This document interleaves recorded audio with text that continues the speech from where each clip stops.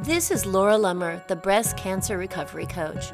I'm a healthy lifestyle coach, a clinical Ayurveda specialist, a personal trainer, and I'm also a breast cancer survivor. In this podcast, we talk about healthy thinking and mindfulness practices, eating well, moving your body for health and longevity, and we'll also hear from other breast cancer survivors who have re-engaged with life and have incredible stories to share. This podcast is your go-to resource for getting back to life after breast cancer. Hello and welcome to episode 45 of the Breast Cancer Recovery Coach. I'm your host, Laura Lummer, and today I'm really excited to bring you this show because I really feel like it's time to shed a lot of light on the truth of breast cancer recovery. And the fact that cancer treatments change the lives and the relationships that we live in, not just through loss, but also because of living through the disease and the treatments and understanding that breast cancer treatment often goes on for 5 to 10 years after chemo, radiation, surgeries. We, sister survivors, have to talk about what we go through as a result of surviving cancer. And part of that is how we view and manage our sexuality and our intimate relationships in the aftermath of breast cancer treatment. So today I have an awesome guest. Dr. Angela Cook-Jackson is here with me to talk about how we deal with sex and sensuality after breast cancer treatment. Angela is an associate professor of health communication and behavioral science at California State University in Los Angeles. She has traveled the world to places like Australia, Italy, Peru, and Hong Kong studying and researching sexual health literacy and health disparities. Her work has been published in journals including the Journal of Human Sexuality, Health Communication, Communication Teacher, Communication Studies, and the Journal of Intercultural Communication Research. Angela is not only a brilliant scholar in research, but she's this warm, inviting, awesome woman who's just captivating to listen to and to talk with. And her insights on communication and relationships are gentle, but they're real and they're actionable. And I could literally talk to her for days. So I'm really happy to share this interview with you and to have you hear her insights. So let's just get right into this and let's do this. Angela, welcome to the Breast Cancer Recovery Coach, and thank you so much for making the time to talk with us here today. Thank you for having me. I'm excited to have this conversation with you. Yeah, great. So we're going to talk about this space after breast cancer that really doesn't get much attention or acknowledgement. And it's, you're done with cancer treatment. People look at you, they say, you lived great, everything get back to normal. But for many women, you have had significant changes in the breast if you've had even a lumpectomy, maybe a mastectomy, maybe a bilateral mastectomy, could have multiple surgeries. Some women choose reconstruction, some not. So we've got all this going on and all these different ways that we have changed our body, or our body's been changed, really kind of against we didn't choose that, but you have to make a choice between cut it off or die. And so we cut it off, and that doesn't make us very happy. Right. And then you have to get back into the way that you felt. And obviously your breasts, right, are a big symbol of femininity in our society, especially in Western society. It's like an obsession with breasts, right? And so there's just so much that goes around it. How do I present myself? Do you feel comfortable being unclothed? Do you feel comfortable in an intimate romantic relationship with someone? And so a couple of topics I'd like to cover today is, one, how do you take steps towards accepting and feeling sexy about yourself again after these changes physically that have been made to you? And then two, how do you deal with the romantic or intimate relationship in that maybe you have questions, how does this other person perceive me now? Does this other person think that I'm sexy or attractive now? And then finally, is a lot of that stuff just in our own head? Because as you know, I've talked before the show here, how we may see ourselves one way, but our loved ones just love us. Right? And we kind of drive that wedge by saying, oh, you can't possibly think I'm attractive now because I look like this. So let's start off with what's some steps that a breast cancer survivor can take to feel sexy about herself again after changes have been made to her breasts? Exactly. I guess as I think about all of that for this conversation, one of the things that I think is important for us to do, a step to take, all of us as women generally, is that we do have to do more to stop buying into what the commercial marketing world tells us about who we are and what we look like and what we should look like. It is so hard to transcend that. And so I'm not calling your listeners to, you have to turn off the television, you have to stop looking at your phone, you have to get off of Instagram, you have to get off of Facebook, you have to get off of these blogs. I'm not calling them to that, but I am calling them to a more conscious awareness of how much that impacts them, because it is a step that must be taken and must be attended to if you're going to actually move towards any thoughts of seeing yourself as a being and an individual who is beautiful and who is sexy. A lot of that capacity comes from within us, and it is our souls that are important. It is the spirit of who we are that is important, but we are oftentimes bombarded by so much other information and so much other data that we don't really take time to understand that or to know that anymore. So that sounds like a really simplistic first start and a first step, but I think it's a critical start and a first step is that we begin to think about our souls and the significance of who we are as beings in this world and what we bring to the world. And then we also think about seeing our souls is not a part of what the rest of society says they need to look like. So that's a step towards understanding yourself. Yeah, your sense of self-worth Yes. is so important because we know that one of the biggest sexual attractors is confidence. Exactly. Right? You see someone confident and you're like, oh, okay, who is this person? And if we don't feel worthy any longer because of changes that have been made that make us not look like whoever is bebopping around on Instagram, right? Then I feel like, oh, okay, I'm not good enough. Who's going to want me? And so definitely self-worth is that foundation, right? To feeling good about yourself. I also think that we have to be careful about instituting a timeline for when things have to happen and when they have to be done. When we institute this timeline to arriving at feeling sexy or feeling confident in ourselves, again, it's a misnomer. It doesn't really work like that. That's a good point. That's a process that happens over our life course. And when you've been so drastically changed in your life, especially with our physical bodies, when something happens to our physical bodies, whether it's the loss of our breasts or it's the loss of a limb, whether it's even let's say you were a smaller person and your body is now putting on weight, any of those things that happen, your body has to take time to acclimate to that new state of being. We have to be careful to not fight against that. We have to move into it and we have to understand what that looks like, whether it's journaling, whether it's self-affirmation, whether it's yoga, whatever it is that makes us get back to our soul. We have to find that way back, but we also have to be careful about assigning a timeline to when that will happen and how it will look, because we really don't know. And one person's process is different than another person's process. And that's the beauty about who we are as human beings, that we all get to have our own process. We all get to have our own journey, as I like to call it. But take your time and find ways to ensure that your time looks like what you need it to look like to help you heal. Because as you do that, that might mean your timeline. It might mean over your timeline, at one point you used to love to wear really sexy lingerie and now you don't feel confident in it anymore because you have had a breast or both breasts removed. Maybe your timeline says, I'm going to go back to wearing my sexy lingerie at some point in time. And it might not be something that I can do right away and put on in front of my husband because I don't feel comfortable in it, or my partner.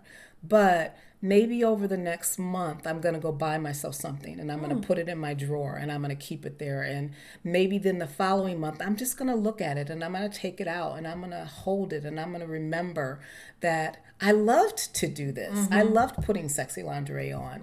And then maybe in the next month after that, you're going to put it on. And don't look in the mirror. Just put it on and touch it and feel good in it and remember that feeling that you had. Again, it's a process. Maybe month 5 or 6, you're able to actually look at yourself in your beautiful lingerie because your head is shifting even. And you're giving yourself time to think about this new normal that you're trying to live in. And so again, I think, and not to cloud this too much, but some of this comes by, again, the judgment that society has about who we should be and how we should look and when we should get there. How we should look over the life term from being a 20-year-old to a 50-year-old, how our skin should age. We are just inundated with all of this stuff, and we don't take time to go through our own soul searching. We don't take time to think about what was beautiful to us, what was important to us at a point in time, and maybe has even existed there for the majority of our lives. And then when we shift, when we get a little older, when we get a little more wrinkled, when we've lost some of the resiliency in our skin, as we go through that shift, that we have to also take that thing that we loved and move it through the process of this new space that we're in now, that we're occupying. And again, it's not an easy task to do it, but I think it is an important task to give ourselves that time and to allow ourselves to move in progression through that time. And everybody on an individual basis, they get to decide what that looks like for them. But I do think it's an important thing for us to do. Great point. I think it's a great point. And I think, you brought up a really good point about aging because as you age, as you have children, right, your natural breasts change also. Exactly. How many women do you know who are dissatisfied with their natural breasts at 50, 55 after children? A lot, right? Us, yes. But the difference being that did slowly happen, right? It slowly changed. And even though you're like, I'm not really liking where these are hanging right now, it's still you. Exactly. And they still have sensation as well. Whereas when you're talking about someone else forcing a change on you, that could very easily affect an intimate relationship, right? Exactly. So what are some steps if you're thinking, okay, well, my breasts don't feel the same, maybe my partner, maybe I feel so self-conscious, and like you were saying, take those steps to get comfortable in what used to make you feel sexy. How important is having open conversations with someone else about their feeling or how you go about, but having that intimate relationship with someone, because that could be a really daunting idea, is to sit down and say to somebody, hey, my breasts don't feel good anymore, or they don't have any feeling at all anymore. So is it a good idea to talk to somebody about changing up the way you interact, So I want to say 2 things before I delve into that. And one of them is I'm not giving a plug for this company or this organization, but it is, to me, a beautiful space that I think your listeners might find an understanding of pleasure in, and understanding that all of our body is central to touch, to be engaged with all aspects of our body. Our skin is an organ, and how we feel, and being able to actually understand that for yourself. All of it, not just your breast, has sensation and has the capacity to find sensual connections with your romantic partner. So a plug for this one website that I love, it's called OMGYES, omgyes.com. Check it out if you get an opportunity to. I ask you to check it out because I think it's important to think about how sensual our body is, how sensual our vagina is, how sensual our clitoris is, how sensual we are as beings, how sensual our skin is, our feet, our neck, our ears. There are so many elements of our body that have sensual connection to them. And yes, our breasts are important. They're an important part of it, but they are one part of it. And we are a culture, again, that puts a lot of emphasis on that. So as women, we don't get to know that part of it. We get to know what it means to have sexual intercourse and pleasure our husband, but we don't oftentimes even understand how to talk back for our own pleasure, for having our own sense of what that means. And if you don't want to be pleasured by having penile sex or having sex with your lesbian partner, if that's not how you find pleasure through your vagina, then maybe you find it through your inner thighs being touched.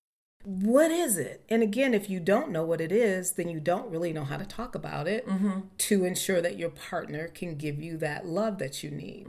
So, one, a plug for OMG, yes, check it out. You might find that there are a variety of different ways that women have found the capacity to feel and be loved, but that they are working to understand their own bodies. I think then when it goes to talking to your romantic partner about that, whether you're in a same-sex relationship, whether you're in a heterosexual relationship, you have to have those conversations. And again, if you have now had reconstructive surgery, or if you have decided not to have reconstructive surgery and you feel like you have scar there and the scar tissue is sore or tender to the touch, your partner doesn't know that if you don't explain that to them. Good point. I do believe, again, that's a part of the journey. That's a part of taking time to begin to create the language that you want to use with that intimate person to let them know what you feel and what you need. It's not going to happen overnight, and it's going to be clunky, and it's going to be problematic at times, and it's going to feel like you have this great wall between the two of you. But if that is the relationship that you're in and you value it and it's important to you, then you need to have that conversation, because your partner typically, usually loves you that much to give you that time and values you that much to want to hear that from you, so that they know how to give you pleasure in the way that is most exciting for you. But we have to be the initiators of that language and of that dialogue. And when we withhold that from our partners without speaking those words out loud and assume that our partner understands, we get into a lot of dysfunctional communication. I love that. And I think that's a really important topic, is if we don't speak up, if we don't first take that step to realize what it is we need, or what it is that's bothering us as well, or concerning us, and then express that, we're leaving that other person to tell themselves their own story. So maybe this other person thinks, oh, you're not interested in sex anymore since you've changed, exactly. Right? And then we create this distance because we're thinking, oh, you don't find me attractive anymore, which is probably not the truth. And then the other person's thinking, okay, I want to be gentle. She's been through so much and she's not ready to feel this way again. So it's we're telling ourselves a story about how people perceive us, which is based on how we perceive ourselves. And then we're allowing them to have their own story about what's going through our heads. So that communication is so important and so vital, that we say, this is what works, this is what's not working anymore, this is what's changed. And how do you see that? How's that working for you too? Exactly. So I automatically hear all of you saying, yeah, I know, I hear you saying this and it sounds really good, but how do I actually make it work? How do I actually do it?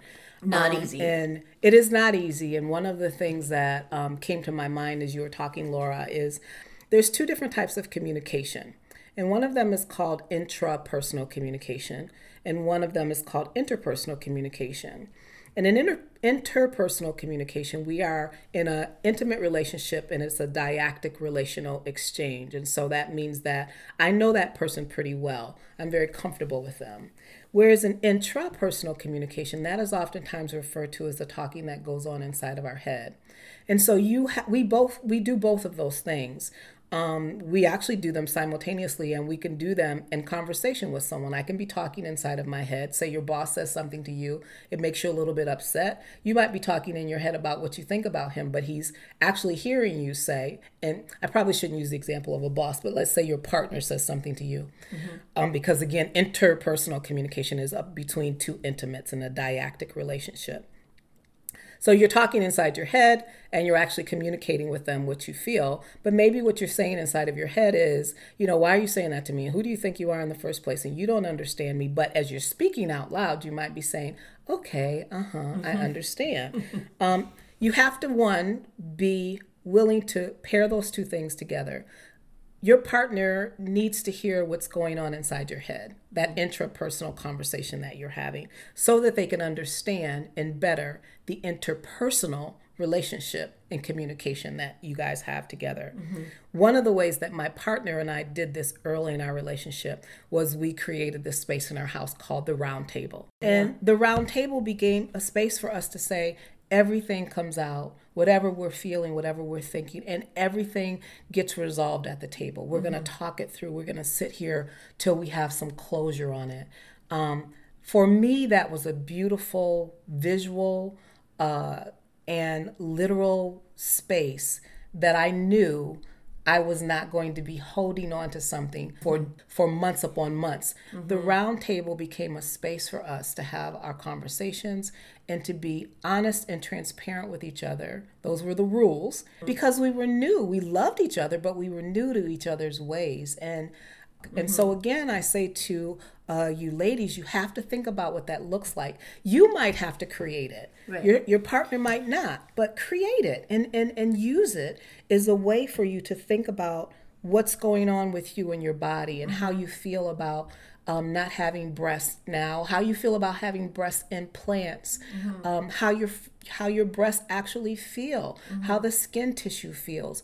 Talking about any of those things that you're pining over or you're intra-personally just musing over or frustrating over, you have to do that with your intimate partner. And they need to know so that they can help you move forward and so that they can feel like you're not holding something against them or you're upset with them about something, that it's about what you're trying to figure out and move through in this process. Right. Where you said you and your husband, you loved each other, but you were new. And in this situation, you've gone through breast cancer treatment, so it's kind of new again. Exactly. It's like, okay, where are we at now? Let's figure out where you're starting over, right? Yeah, here's a starting point. So let's move forward. And then also, I see the benefit in not only getting that out of your head and improving that communication, but when it's stuck in your head, you're kind of beating yourself up, right? Yeah. It's just going in circles. Yeah. And something I see in my Revivify program where this group of women come together in this private Facebook community and they identify with each other so quickly, right? And they get each other. And so I think, too, that an important part of building up to that tougher conversation, which is with this person who you're like, I don't want to hurt their feelings, or maybe I don't want to hear their real thoughts. I'm a little afraid of what their real thoughts might be, is bouncing that off of other women that have had a similar experience and asking, how did you handle it? You know, what tips do you have? And engaging in community with other survivors, I've just found is amazing when I see the results from that. And that's super important for our own sense of well-being, to have that community. I also think it's important to be careful about taking that back to your partner and assuming that it will work the same way that it did in the conversation that you had in your community. Again, that's where I go back to understanding and knowing your own soul and knowing how you and your partner communicate and what makes the communication relationship that you have with that person really, really viable. And so then you are able to take the information that you receive in your inner group, your network of women who've experienced it, and you're able to then pair it up to what you would do with that person and how you would communicate with that person. So you're using the data, but you're not necessarily trying to model exactly what this other woman said she did with her husband, because it doesn't necessarily mean it's going to work that way. My husband's a different person than some of the male friends that he has. And when I would bring things even back to him, like, well, Valerie and Peter did it this way, or Rochelle and Bill did it this way, he would say, do Rochelle and Bill live in this house with us? Do they sleep in our bed? And it was his way of saying to me, which often made me laugh, we need to have our way. And it's okay for us to have our way. It's okay for us to cherish our way and to love what it looks like. That's why you share and you communicate with them and you struggle through it. It's not easy. We're also dealing with relationally someone who has not had the experience that we had or been on the journey the way that we've been on the journey, and they can't. And so how do we help them come through this process? What tools do we give them, and what words and conversations must we have with them to help them understand how we're feeling. They don't have to reconcile it. You should be able to say to your husband, I don't need you to do anything about this. I just need you to know what's going on in my head. Right? That's a good point. And most husbands are pretty comfortable with that. They're like, thank God. Yeah, right, what was right, I supposed to exactly, do? exactly. And a lot of times, we don't want to be told what to do. So it's okay to say to that partner, I don't need you to tell me what you think I should do either. I just need you to understand what's going on in my head. That's a very freeing, it heals us. It's a healing balm to our souls to be able to communicate, to be able to share ourselves, especially with the people in our lives who we know love us the most and are most dear and near to us, and especially with what I would call that intimate partner, that person that we have a relationship with. And when you, so maybe there's some of you out there who are like, well, I'm not in an intimate relationship with anybody right now. By working on these things in your life and working on them with your friends and finding ways to pull those things out of yourself and to talk about them with these people, I believe when you move into what potentially could be an intimate relationship, you have a lot more context in which to talk to that person. Absolutely. And to keep them aware, of what's going on in your head and how you feel. You have a lot more context to say to that person when the time is right. If you've been dating, you have a lot more to say to that person about, I need to tell you about my journey that I've been on, and that, maybe I've had a mastectomy or a full mastectomy, and this is what's going on in my life. And I just want you to know about it because I love myself, and I've put a lot of time into loving myself, and I won't be with somebody who doesn't love me the way that I am and the way that I look. Being able to say that out loud to somebody that might be new in your life is important. And it's necessary. Love it. Absolutely, because I sadly hear so often, who's going to want me now? Right, exactly. And it just kills me. And I think, what? Who's going to be lucky enough to have you, right? This is our second shot at life. This is, we made it. You lived through cancer. And that mentality has to shift from I'm damaged goods to you're either going to love me and appreciate me for the treasure that I am, or, I'm moving on. So so I love how you're saying, work through that definitely and know and be confident and be sure of yourself. That means you're even more. You've had so much more life experience and so much more to offer. Right. If you are that woman that is not in a relationship right now, make sure that you prepare yourself and that you ready yourself so that you arrive at a relationship ready for it. And if you do not arrive in a relationship, to all my sisters and girls out there that aren't in relationships and are older and aren't finding that love of your life, then you need to be happy with who you are and what the opportunities that will avail themselves to you will look like.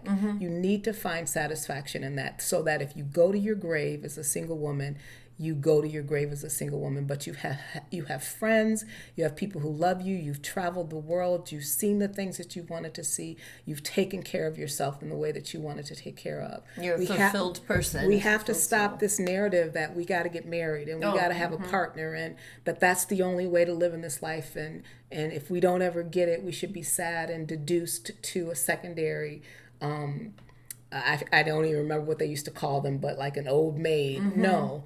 You live in the fullness of your life, and you live in the fullness of your life to the capacity that you're able to, regardless of whether you get to have an intimate partner or not.